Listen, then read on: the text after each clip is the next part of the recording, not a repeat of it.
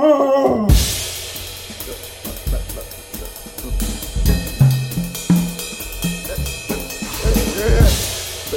and gentlemen, can I please have your attention? Can you dig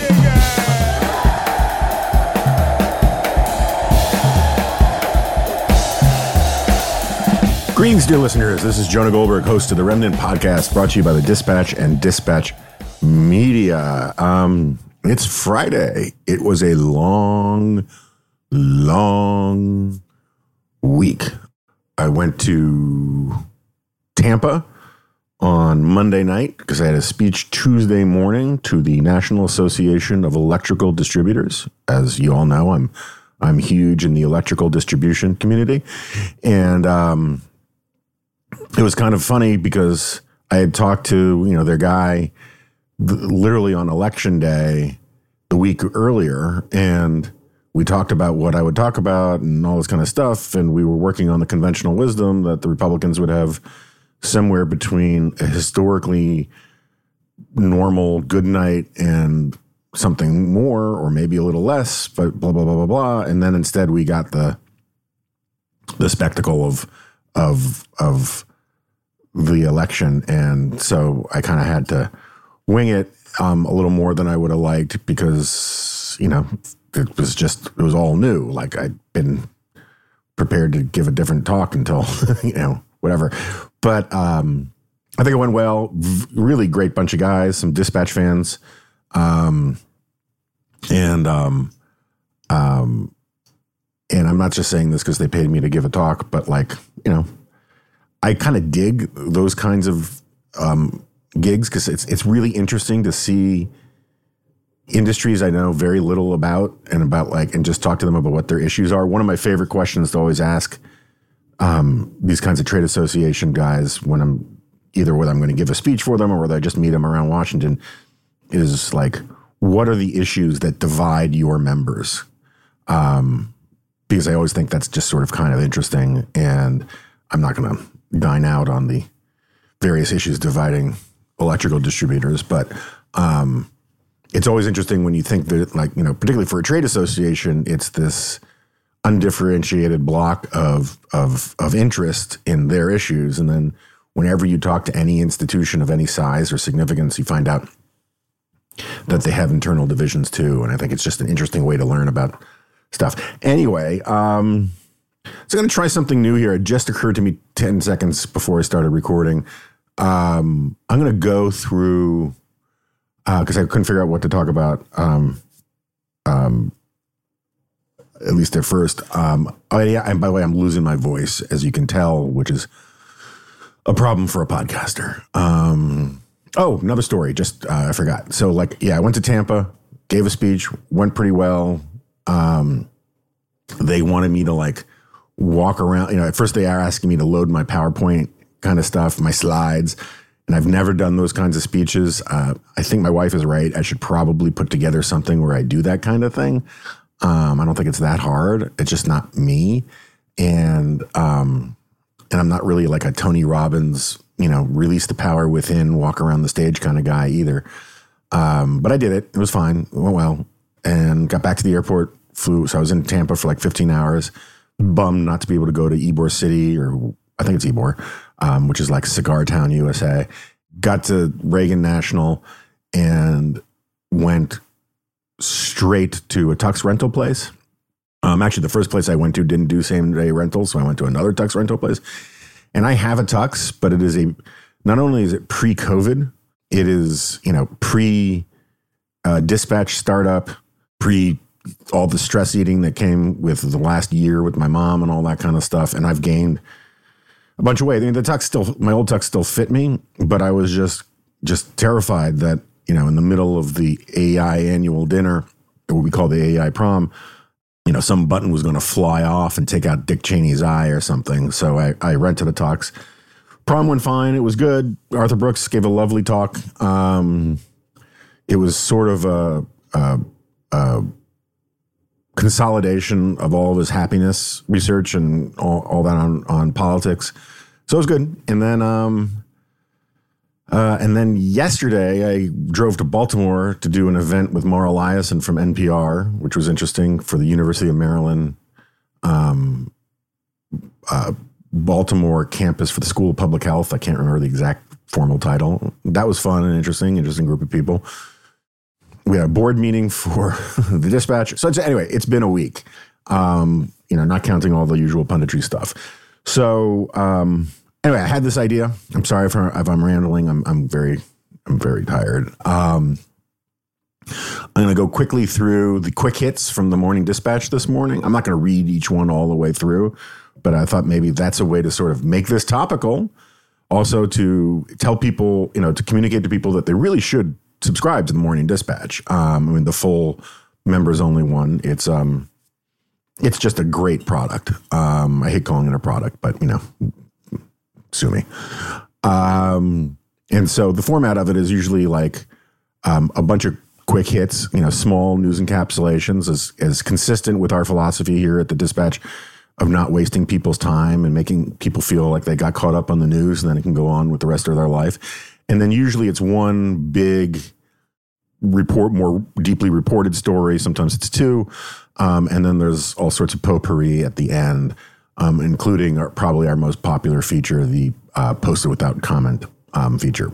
But anyway, so the item one on this is that House Speaker Nancy Pelosi announced Thursday that she will not seek re-election to leadership in the next Congress, ending a 20-year run atop the House Democratic Caucus that featured two separate stints as Speaker. I got very little on this. I was texting with Pod yesterday. I don't have much to say about Nancy Pelosi.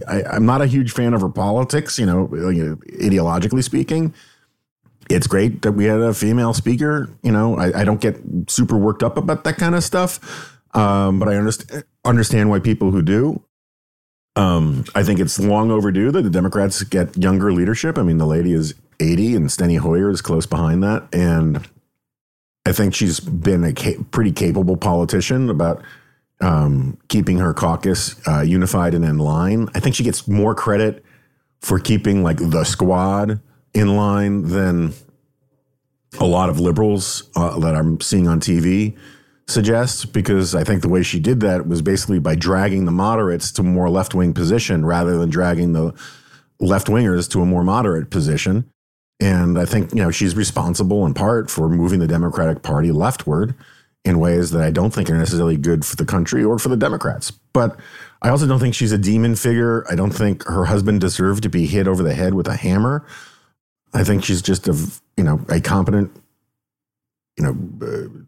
competent to somewhat impressive, very liberal San Francisco Democrat who people are deeply invested in. And as I was saying to Pod, I think that one of the things that very turned on political people, particularly the ones who are in front of cameras, can't fully appreciate is that if you have very strong very, very strong feelings about the Speaker of the House, one way or the other, you have self-selected yourself as a very small minority of Americans. Most Americans don't go around all day following what the Speaker of the House is doing or being deeply invested in the political fortunes or political perils of the Speaker of the House of Representatives. And it might be a better country. I'm a congressional supremacist as a constitutional matter. I shouldn't say supremacist, but you know what I mean. It's the first branch. It should have more power. Maybe this country would be better off if we thought of the Speaker that way. But we don't. And so just if her tenure is super, super meaningful for you, you're kind of more likely to be closer to a Leslie Knope character from Parks and Recreation than, your average American. Anyway, moving on from that, because I really don't have much else to say. The next item is about the controversy and the disputes about this wayward missile that hit Poland. It feels to me like Zelensky is pressing this too hard by saying that it's not clear it was a Ukrainian missile. I can come up with all sorts of scenarios why he would want to do that. He doesn't want to piss off Poland. He wants everyone to be pissed off at Russia, yada, yada, yada. And maybe he's right. maybe he's right that it's not clear what it was. What bothers me is I take offense at the whole idea that somehow if it's a Ukrainian if it's a Ukrainian air defense missile instead of a Russian offensive missile, that somehow it's not still Russia's fault.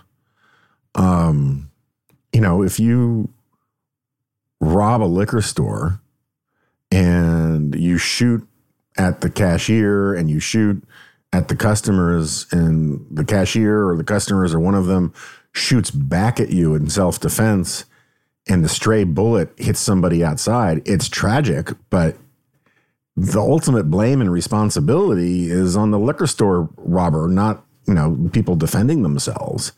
And it just seems that as a matter of sort of moral accounting, that is obvious. It's not like Ukraine would be throwing these things up in the air if Russia hadn't lawlessly invaded. Oh, and speaking of this, I tweeted about this last night, but it is really just astounding. Marjorie Taylor Greene, this is not in the Dispatch stuff, but Marjorie Taylor Greene, I guess yesterday, said that over X period of time, there's a clip of it, that over X period of time, 5 million illegal immigrants have crossed our border. I don't know if that number's right. It's probably it's certainly directionally right. I don't know what the period of time is. Whatever. Let's just stipulate that it's true. She says, now compare that to the number of Russians who have crossed Ukraine's border, a mere 82,000. I don't think that number is right, but fine, 82,000. And then she goes on, like, why is the Biden administration more interested in protecting Ukraine's border than our own?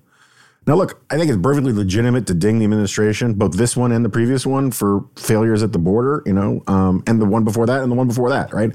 Secure borders are just a bedrock, normal obligation of nation states. But the idea that all of these people desperate to flee crappy economies or crappy countries or crappy governments to make better lives for themselves and for their kids, weeding out the handful of terrorists and drug dealers, that somehow that's comparable to rolling into Ukraine with tanks and artillery batteries is just so morally grotesque and idiotic that I don't understand how people can stand. She's standing there with a bunch of other Republicans.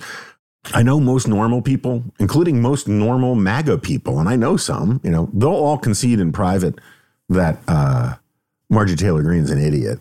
Maybe some will have some sort of respect for her lizard brain ability to entertain people, but she's an idiot. I mean, she's like a real has to write TGIF on her slippers to remember that her toes go in first moron.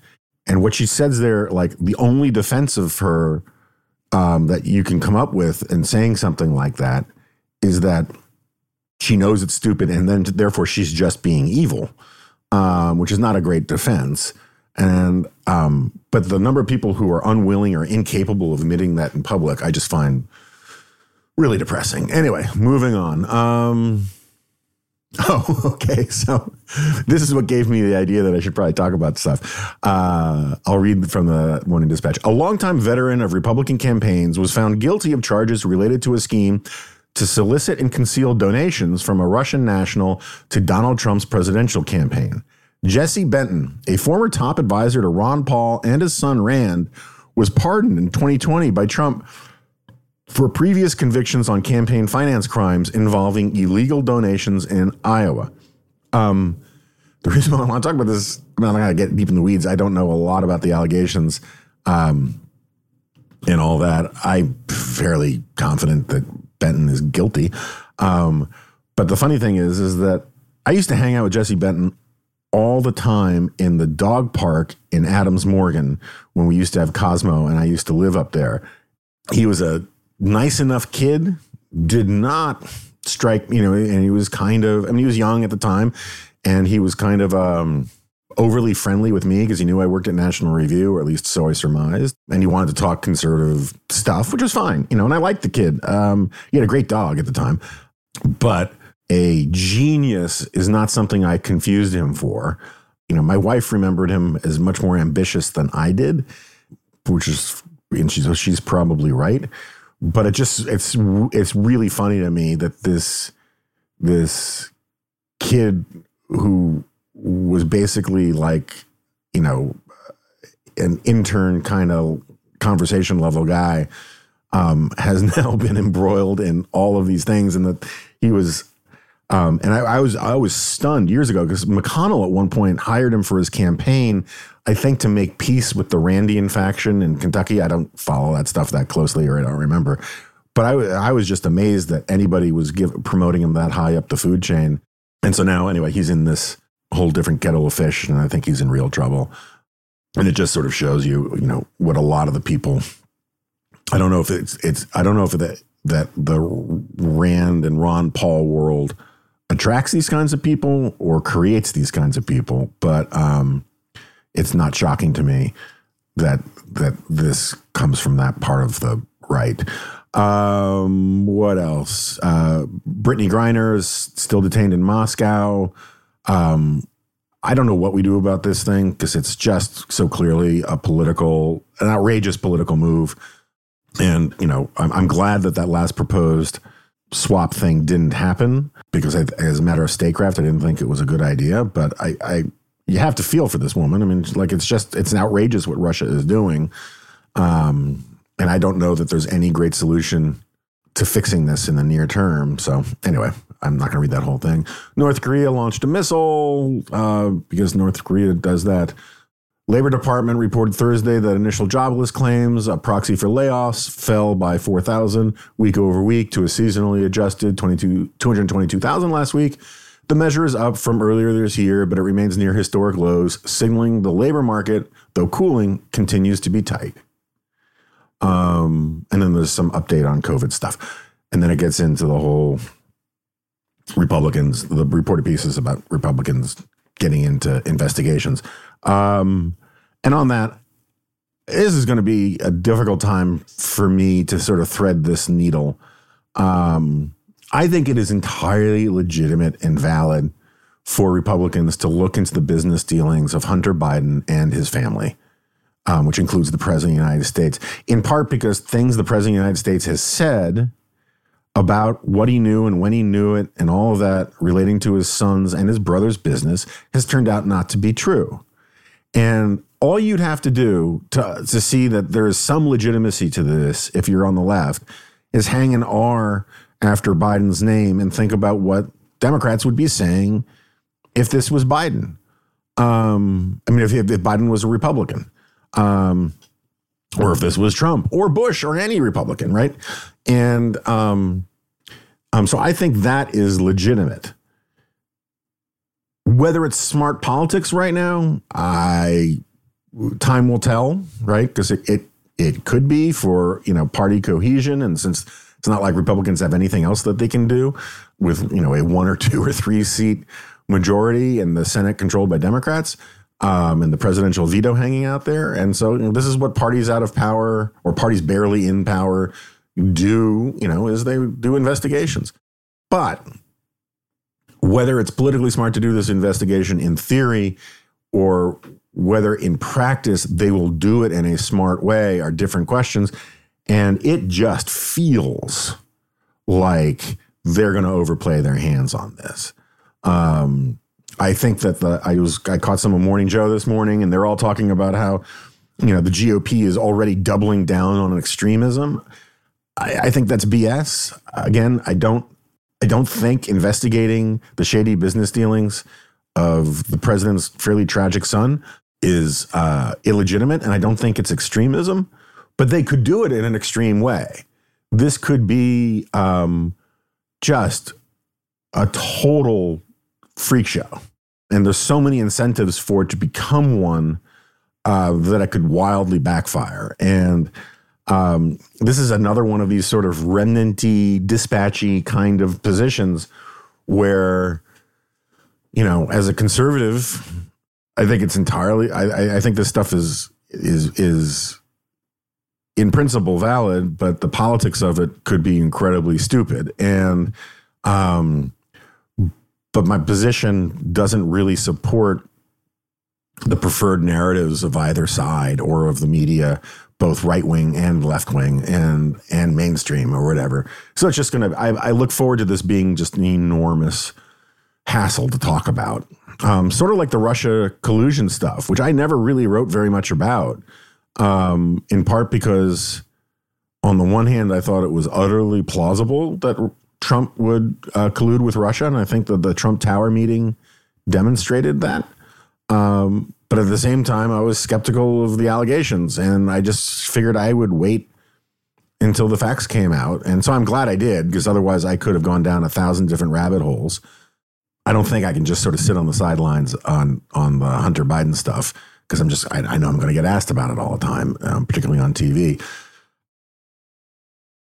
Where should we go? Oh, so Barry Weiss's newsletter, which is great, pointed me to this piece, or I should say, it pointed my wife, who then pointed it to me, from 2013 in the Boston Review by Barbara H. Fried, who is the mother of the crypto bro who's in all the trouble.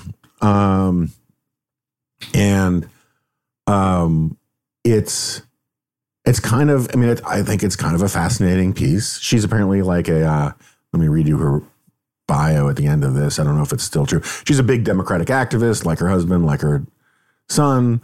But her bio in this piece, which is from 2013 again, so, almost 10 years, is Barbara H. Fried, the William W. and Gertrude H. Saunders Professor of Law at Stanford Law School, is author of The Progressive Assault on Laissez-Faire, Robert Hale and the First Law and Economics Movement. She's also a member of the board of the McCoy Family Center for Ethics in Society at Stanford University. So fancy.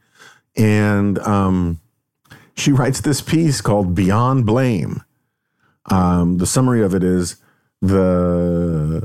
the philosophy of personal responsibility has ruined criminal justice and economic policy.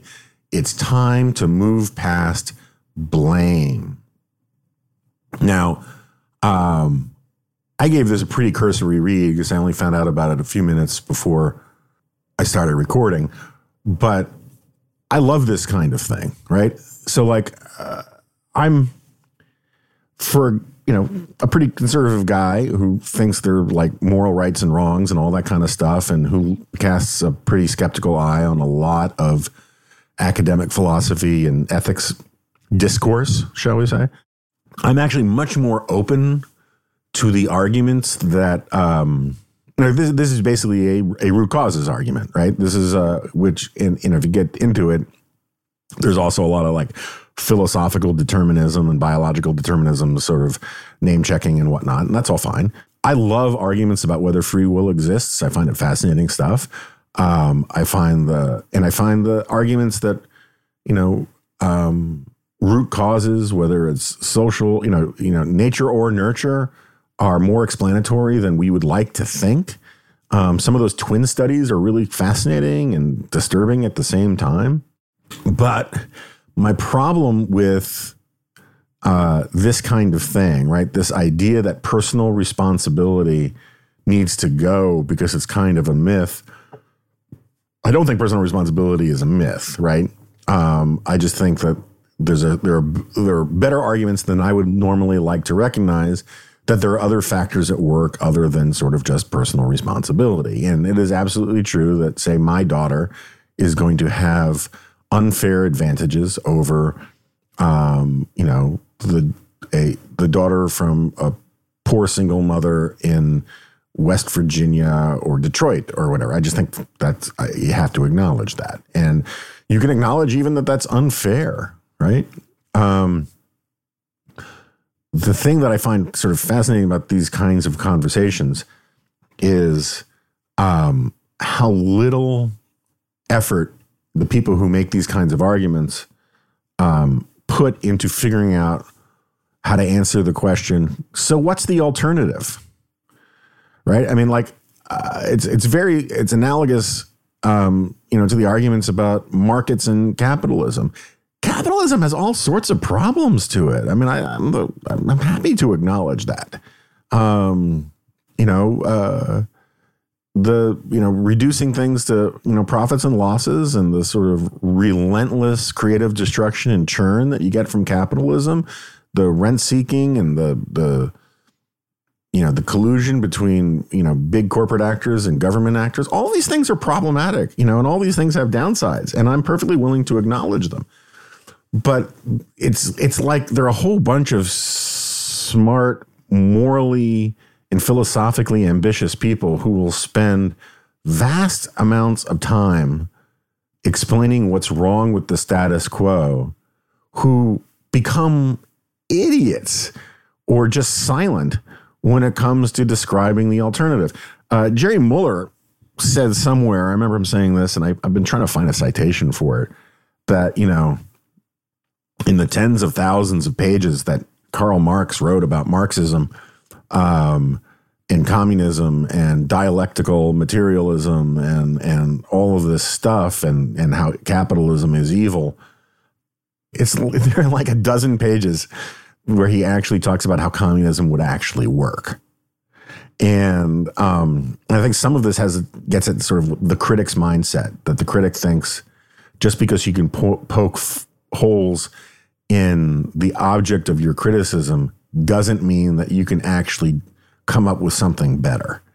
And good film critics understand this, right? Good theater critics understand this. But I think a lot of philosophers and other academics don't understand this when they talk about economics and moral philosophy and stuff. And it doesn't, so like, again, it kind of sucks that we have to figure out so much of the, distribution of goods and resources based upon the price mechanism, right?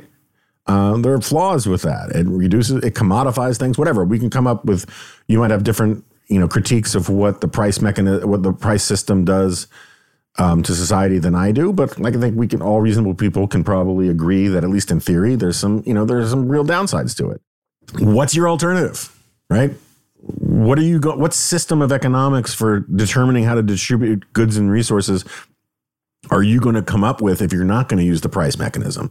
Because there's a really rich body of literature that shows that once you get away from using prices and markets to figure out, the value or how to prioritize various goods and services, you get massive corruption, you get massive inefficiency, and you get more hunger, poverty, and starvation, right? I mean, it's prices keeps the system honest because it's a signal as much as anything else. And similarly, I don't use the phrase social justice approvingly because it's a terrible phrase, but as a matter of justice, right, which I do believe in, I think reasonable people can come up with all sorts of empathetic and morally compassionate responses to claims that, there's a lot of unfairness in the system that we have now, that, your odds of going to jail if you were born into a family with a bad hand are much higher than if you were born into a family that had a good hand. And it should pull at your heartstrings a little bit because kids are coming to this world blameless. And it is entirely legitimate to try to think about ways to fix social arrangements, either through government or non-government agencies or just through moral suasion of one kind or another to lighten the burden of that kind of thing. That's all fine. And those are all legitimate arguments, and we're not going to get deep in the weeds on them. But if you're going to tell me that somehow society would be better off if we got rid of the concept of personal responsibility, you're going to have to show me your work. Like, how does criminal justice work? Right? How do you raise your kids if you don't believe in the concept of personal responsibility? Like this is one of these things where, I know it didn't work out for Indiana Jones, where he filled the bag with sand because he thought it was the same weight as the golden idol. But at least he understood that he needed to replace the golden idol with something else before he, ran away with it.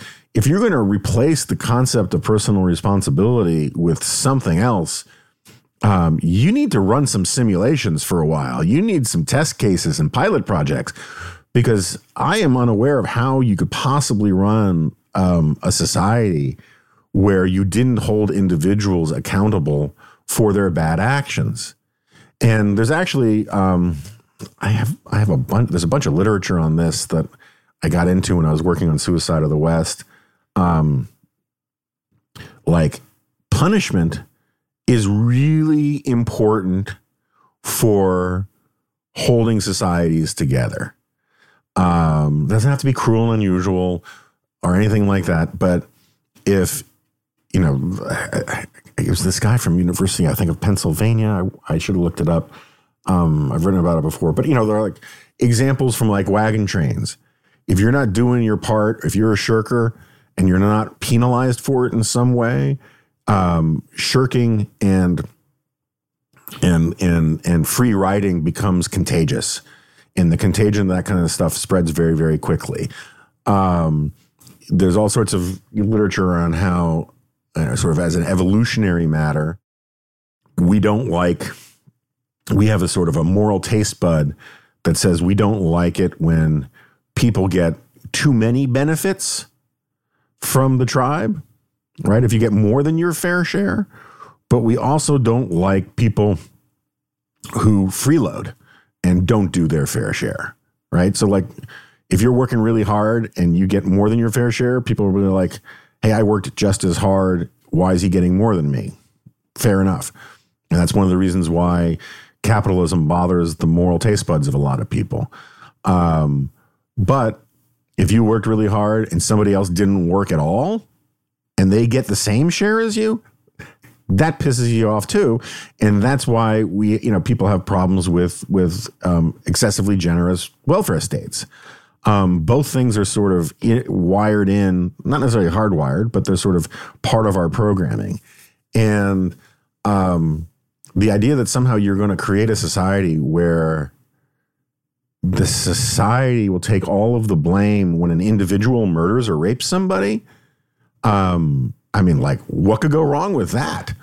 And so I generally find that these kinds of arguments, while very interesting as a sort of an academic or even a sophomoric level, fall apart when you try to come up with an alternative. The same, this is the same argument, we've been making for a while about democracy. All sorts of flaws with democracy. Kevin Williamson can give them to you chapter and verse, right?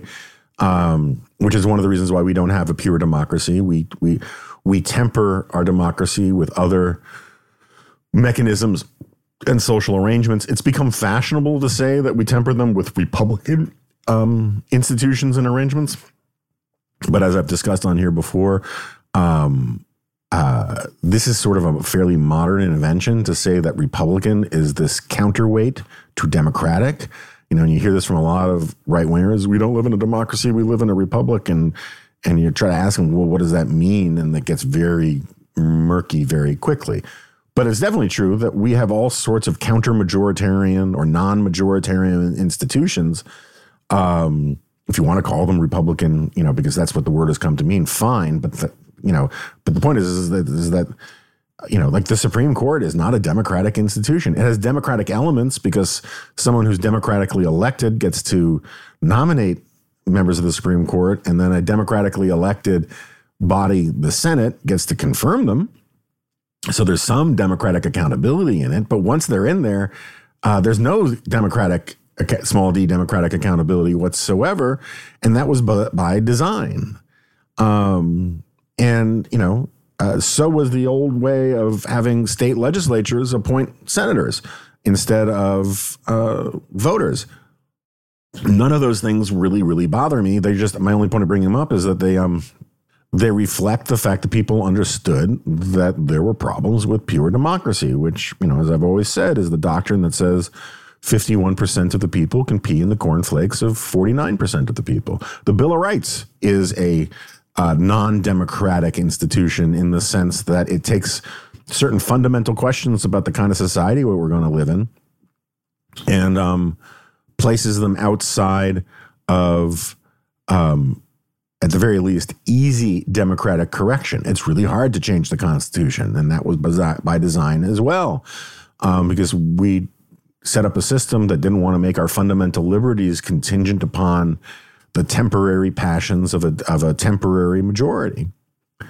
So, but like, you hear all sorts of people from the nationalist right and the post-liberal right and all these kinds of things talking about the problems with, the status quo, democracy, the current order, getting tumescent over illiberal democracies like Orban, or even in some cases Putin, and yada, yada, yada. And the thing is like, again, I'm open to all the criticisms about our current constitutional and democratic arrangements. I'm open to hearing about them. Doesn't mean I necessarily agree with them. But the second these people start talking about the alternatives, they get kind of goofy and silly.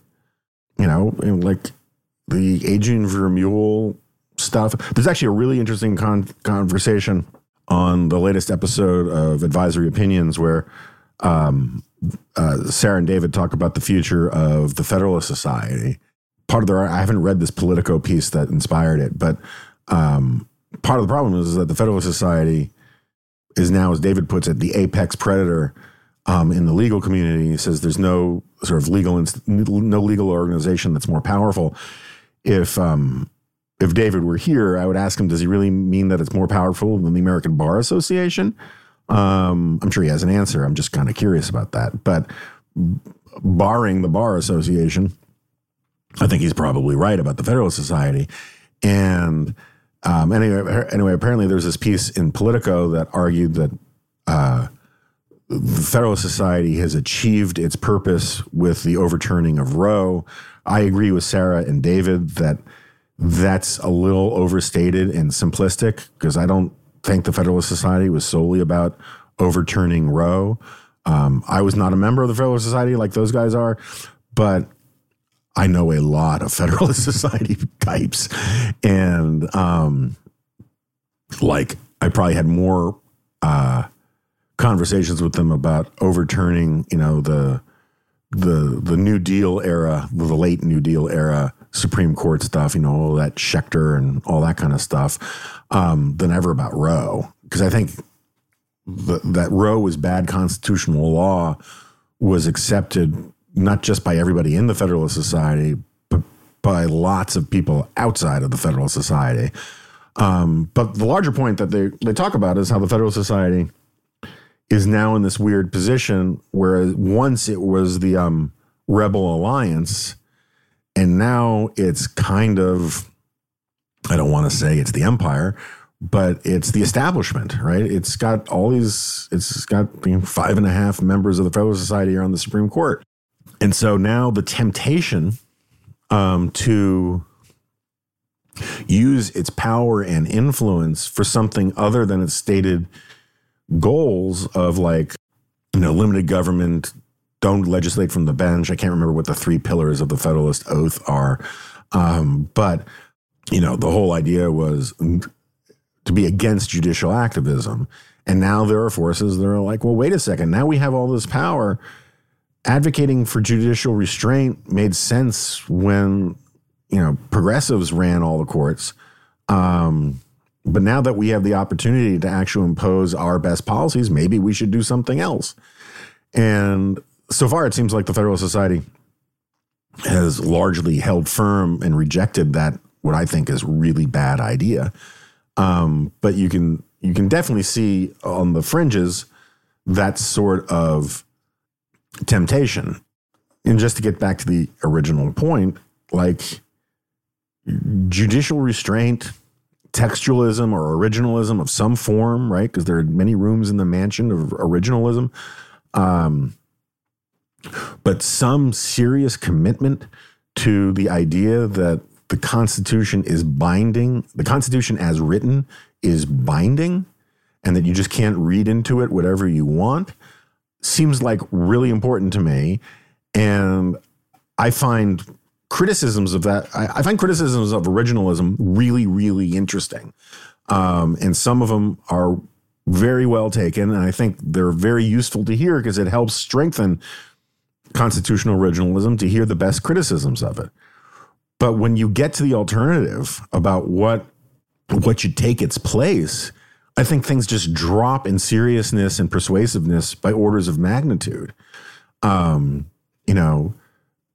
Whether it's, the pragmatism of Posner or this Dworkin stuff or, judicial positivism. I can't remember all these stupid schools right now. I haven't had enough coffee, but everything from Living Constitution, which I'm heartened to hear is kind of dying out on down. They're basically just arguments for empowering experts to do what they want, right? Same thing with this whole thing about getting rid of the concept of personal responsibility.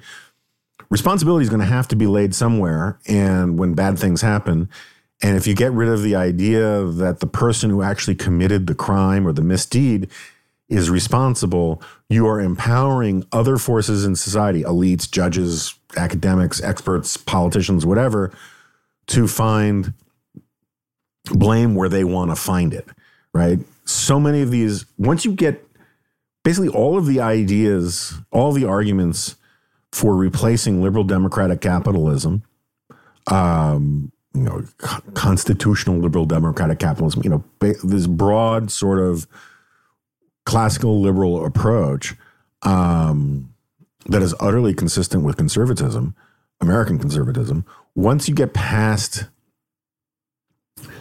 the criticisms of that and try to start proposing alternatives, it doesn't take long to figure out that they're just all arguments for giving power to certain elites that the critics want to give power to, right? Whether it's, some board of Catholic cardinals who get to make all the decisions, or mullahs, or, an individual tyrant. It's all just basically saying, let's give arbitrary power to my team. And I would, entirely open to correction on this. I just have never seen a proposed alternative to the rule of law, procedural liberalism, and capitalism that ultimately doesn't say this group or that group or these experts or those experts shouldn't have the ability to basically arbitrarily make decisions about how to organize society and pick winners and losers.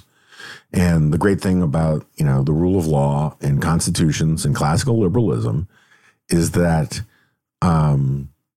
it sets up a system where the losers feel like they lost fairly. Anyway, I maybe I'll write about this. On Vermeule kind of thing, I just bring this up for a second. I saw a friend of mine at the AEI prom, and I'll keep him as anonymous as I can. And he was talking about how, he knows a bunch of the Vermeulians. And for listeners who don't know, I just always assume you guys, guess if you're willing to tolerate listening to me, you pick this up by now. Adrian Vermeule is apparently a very nice guy in person, professor at Harvard Law School, who basically thinks is basically sort of a right-wing social justice guy who thinks that the Constitution should be interpreted in the context of the common good, and that judges should be able to have the power to determine what the common good is beyond the narrow strictures of the law or the Constitution or procedural neutrality or anything like that. And anyway, he was telling me how, he's got these friends who, hosted Vermeule somewhere, and this friend of mine was like, I'm going to bring Jonah Goldberg here sometime. And the guy he said this to says, oh, great, so he can make fart jokes or whatever. And I get the dig, right? I get why the Vermeulian and the Sohrab crowd hate my guts, or at least hate my arguments, and they try to cast me as like an unserious person and all that kind of stuff. It's par for the course, and the last 25 years of having arguments with people on the internet. And that's all fine. I just, I figure since we're talking about this stuff, I should be clear about something. And I've said this a million times. I don't take myself very seriously, but I do take a lot of these ideas very seriously. And what I don't think, let me put it this way. I take very seriously the arguments from people like Vermeule. I just don't think they're very serious arguments, right? I think he's got influence. I think he's got a weird fan base, again, who like his stuff because they think it is the path to empowering themselves and empowering their team beyond where they could get in a normal democratic politics. It's all about, it's all special pleading for these various minority factions that want to be a ruling elite. And so they're willing to sort of take a sledgehammer to the existing system and replace it with something that will make them the head of it. This is an old story among radicals going way back. It is sort of classic behavior. You see it on college campuses all the time. I don't want to be the assistant editor of the school newspaper. I'm going to start my own newspaper and I'll be the editor of it, right? It's a lot of that. I think that's mostly what all that like Josh Hammer stuff is like not respected by the existing legal community. So let's tear down the existing legal community and create some new one that says we're awesome. And so because a lot of these guys think I'm part of some establishment, even though I keep telling them, look, my podcast is called The Remnant for a reason. They heap a lot of scorn on me. They heap a lot of scorn on David French. They heap a lot of scorn on the Dispatch, on AEI, on the old Reagan consensus and all that stuff, because that old consensus would require too much work from them to rise to the top of it. I'm not saying that they don't all believe what they're believing. I'm saying that part of what has gotten them to the place where they are is they've given themselves permission to buy a lot of their own BS to get their brass ring, and I don't think they'll get it. And so anyway, my only point is that I think in the contest of ideas, you have to take ideas seriously, even very bad ideas, because bad ideas have motivated a lot of people to do a lot of terrible things. Go back to Marxism. It's really bad analysis at the end of the day. Even though Marx had all sorts of interesting insights about this, that, or the other thing, in the grand scheme of things, it's just not true. But it gave people permission to act as if it was. This was George Sorel's, deep insight. George Sorel was like the father of syndicalism, which was sort of a precursor of both Nazism, fascism, and Bolshevism to a certain extent. Hugely influential on both Mussolini and Lenin. And Sorel's argument about Marx was that as a matter of sort of social science, a matter of text, it was garbage, or at least it wasn't right. But as literature, as what he called an apocalyptic text, that could, Sorel was the champion of this idea of the power of the myth, these motivating myths that people could rally around, the most famous being like the myth of the general strike.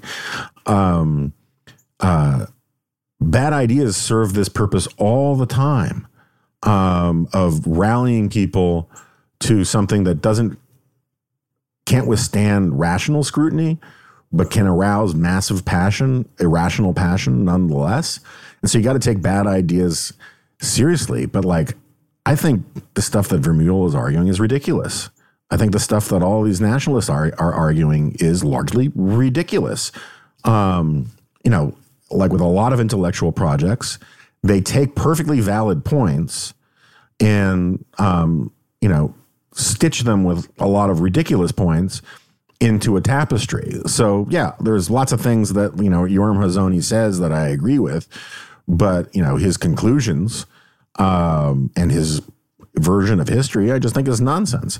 Like, you can have the most generous interpretation of the Orban cult in American conservatism possible. You can credit all the assertions of fact that Rod and all these people make. I still think it's ludicrous to think that somehow Orban and Orbanism is a useful frame for talking about American politics or where American politics is going to go or where the American right is going to go. I think it's very silly. This is, I take Michael Brendan Doherty's point about how it's perfectly fine to look at foreign countries and be interested in foreign politics and borrow ideas and inspiration and all that kind of stuff.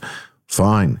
It's still just plain stupid to think that this landlocked country of 10 million people is somehow going to become the role model and the inspiration and the shining city on the hill for the United States of America.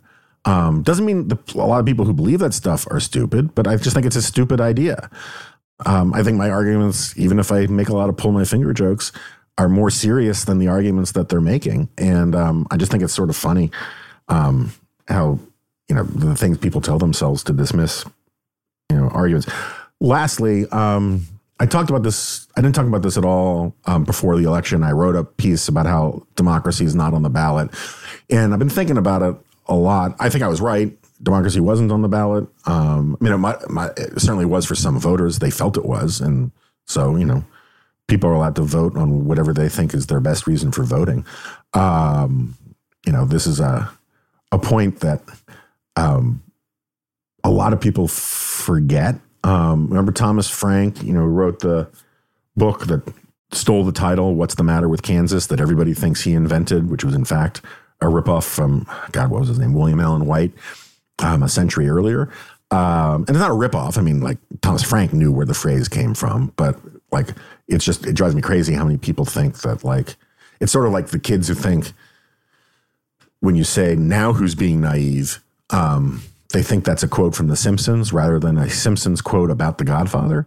Thomas Frank's whole argument was that, the problem with American politics is that voters are getting their interests wrong, and which is a warmed over Marxist notion that somehow pure economic self-interest as defined by the social justice left is the only proper motivation for voting and political action, which is I've always thought was funny for a bunch of reasons, not least because whenever Republicans vote for, say, tax cuts, the left says, oh, that's greed. And yet the whole argument from the left about why it was bad that, the working class was voting Republican is they were getting their economic interests wrong and they should vote for their economic interests. But when Republicans voted for their economic interest, as the left saw it, they just thought it was greed and morally illegitimate. It was a very messed up argument. My point is people can vote for whatever reason they think is legitimate to vote. And often people don't realize that they're voting for stuff that there are things influencing their vote that they don't consciously note. There's a reason why, the taller candidate in presidential elections usually wins. No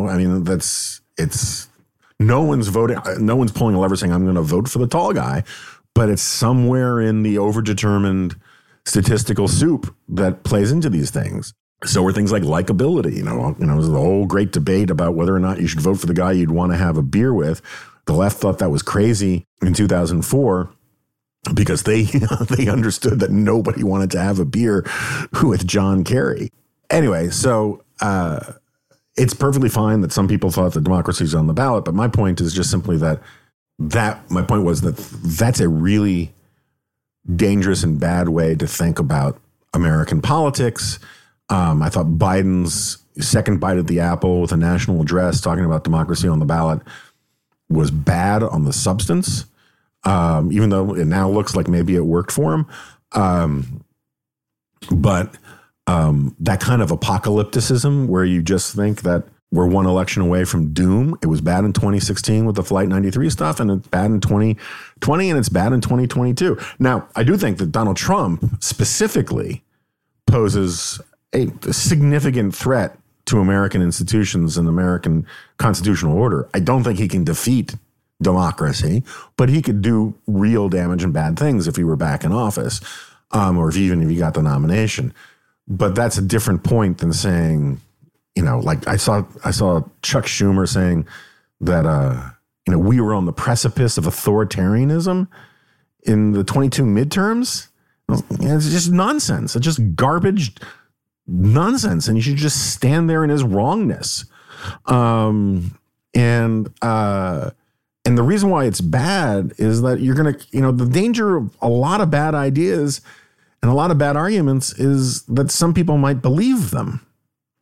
And if you actually, that's one of the pernicious things about all the election denial stuff. If you think you can't actually win at the polls in a fair election, well, why be committed to elections anymore? Why be committed to democracy anymore? It's a really evil argument that people were making, and they should be condemned. But anyway, the reason I bring this up again, it's kind of water under the bridge. I kind of came around even more Yuval made this point, not the last time he was on here, but a couple times ago,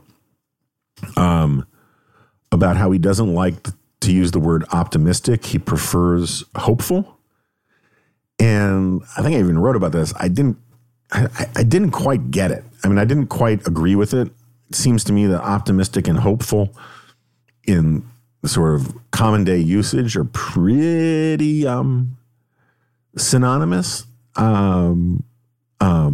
Like if you just think about most sentences where you use optimistic and you changed it to hopeful, it really wouldn't change the meaning too much. But then when I was working on that G-file a couple weeks ago, I started reading up on Christian theology, particularly Catholic theology, on the concept of despair. And despair is of interest to me these days because of, my mom dying and all that kind of stuff. And so it's interesting, it's been some people said, I think Susan Sontag wrote an essay or a book about this, but like that it's the unforgivable sin. And it's apparently not the only unforgivable sin, but it's one of two unforgivable sins or a handful of unforgivable sins. Anyway, the unforgivability of it, I know this comes as a shock to people, but I am not a Catholic theologian. But the unforgivability of it stems from the idea that when you despair, you are foreclosing to your own soul and to your own mind the possibility of redemption, the possibility of divine salvation. You're basically saying that there's nothing you can do and there's nothing God can do to fix you, to save you, to deliver you from your plight or from your despair. And so the reason why it's such a sin is that it's not just that it's wallowing in self-pity and bad things and all that. It's that you are basically turning your back on God and turning your back on the possibility of mending your ways or of being born again, or however you want to put it in either secular or specifically Christian terms. And so even if you don't think it's unforgivable, right? Because certainly in a secular sense, it shouldn't be unforgivable. Doesn't mean it's not bad, right? Because what despair means in this context, and this gets me back to the Yuval thing, what despair means in this context is the loss of hope, right? And hope isn't just about, and hope in this context isn't just optimism, right? Optimism is like, oh, things will work out, right? The stock market will go back up and all that kind of stuff. But like if you're trying to talk somebody out of despair and give them some hope, what you do is you give them things that they can do that make them feel like they have some control over their lives. Like when my daughter would have, some major crisis, the trick was in part to come up with constructive things that she could do to fix the situation. And that's the context. That's what I gather Yuval means by this distinction between optimism and hope. Because hope being the opposite of despair, which tells you There's no reason for me to get out of bed or no reason for me to get out of the couch. There's no reason for me to go to work or any of that kind of stuff. Hope tells you there are reasons to do that. Things will get better. And if you make if you take concrete steps, if you do specific things, that will make your hopefulness about yourself in the future more likely to play out, more likely to see fruition. And I think that's it's a useful thing.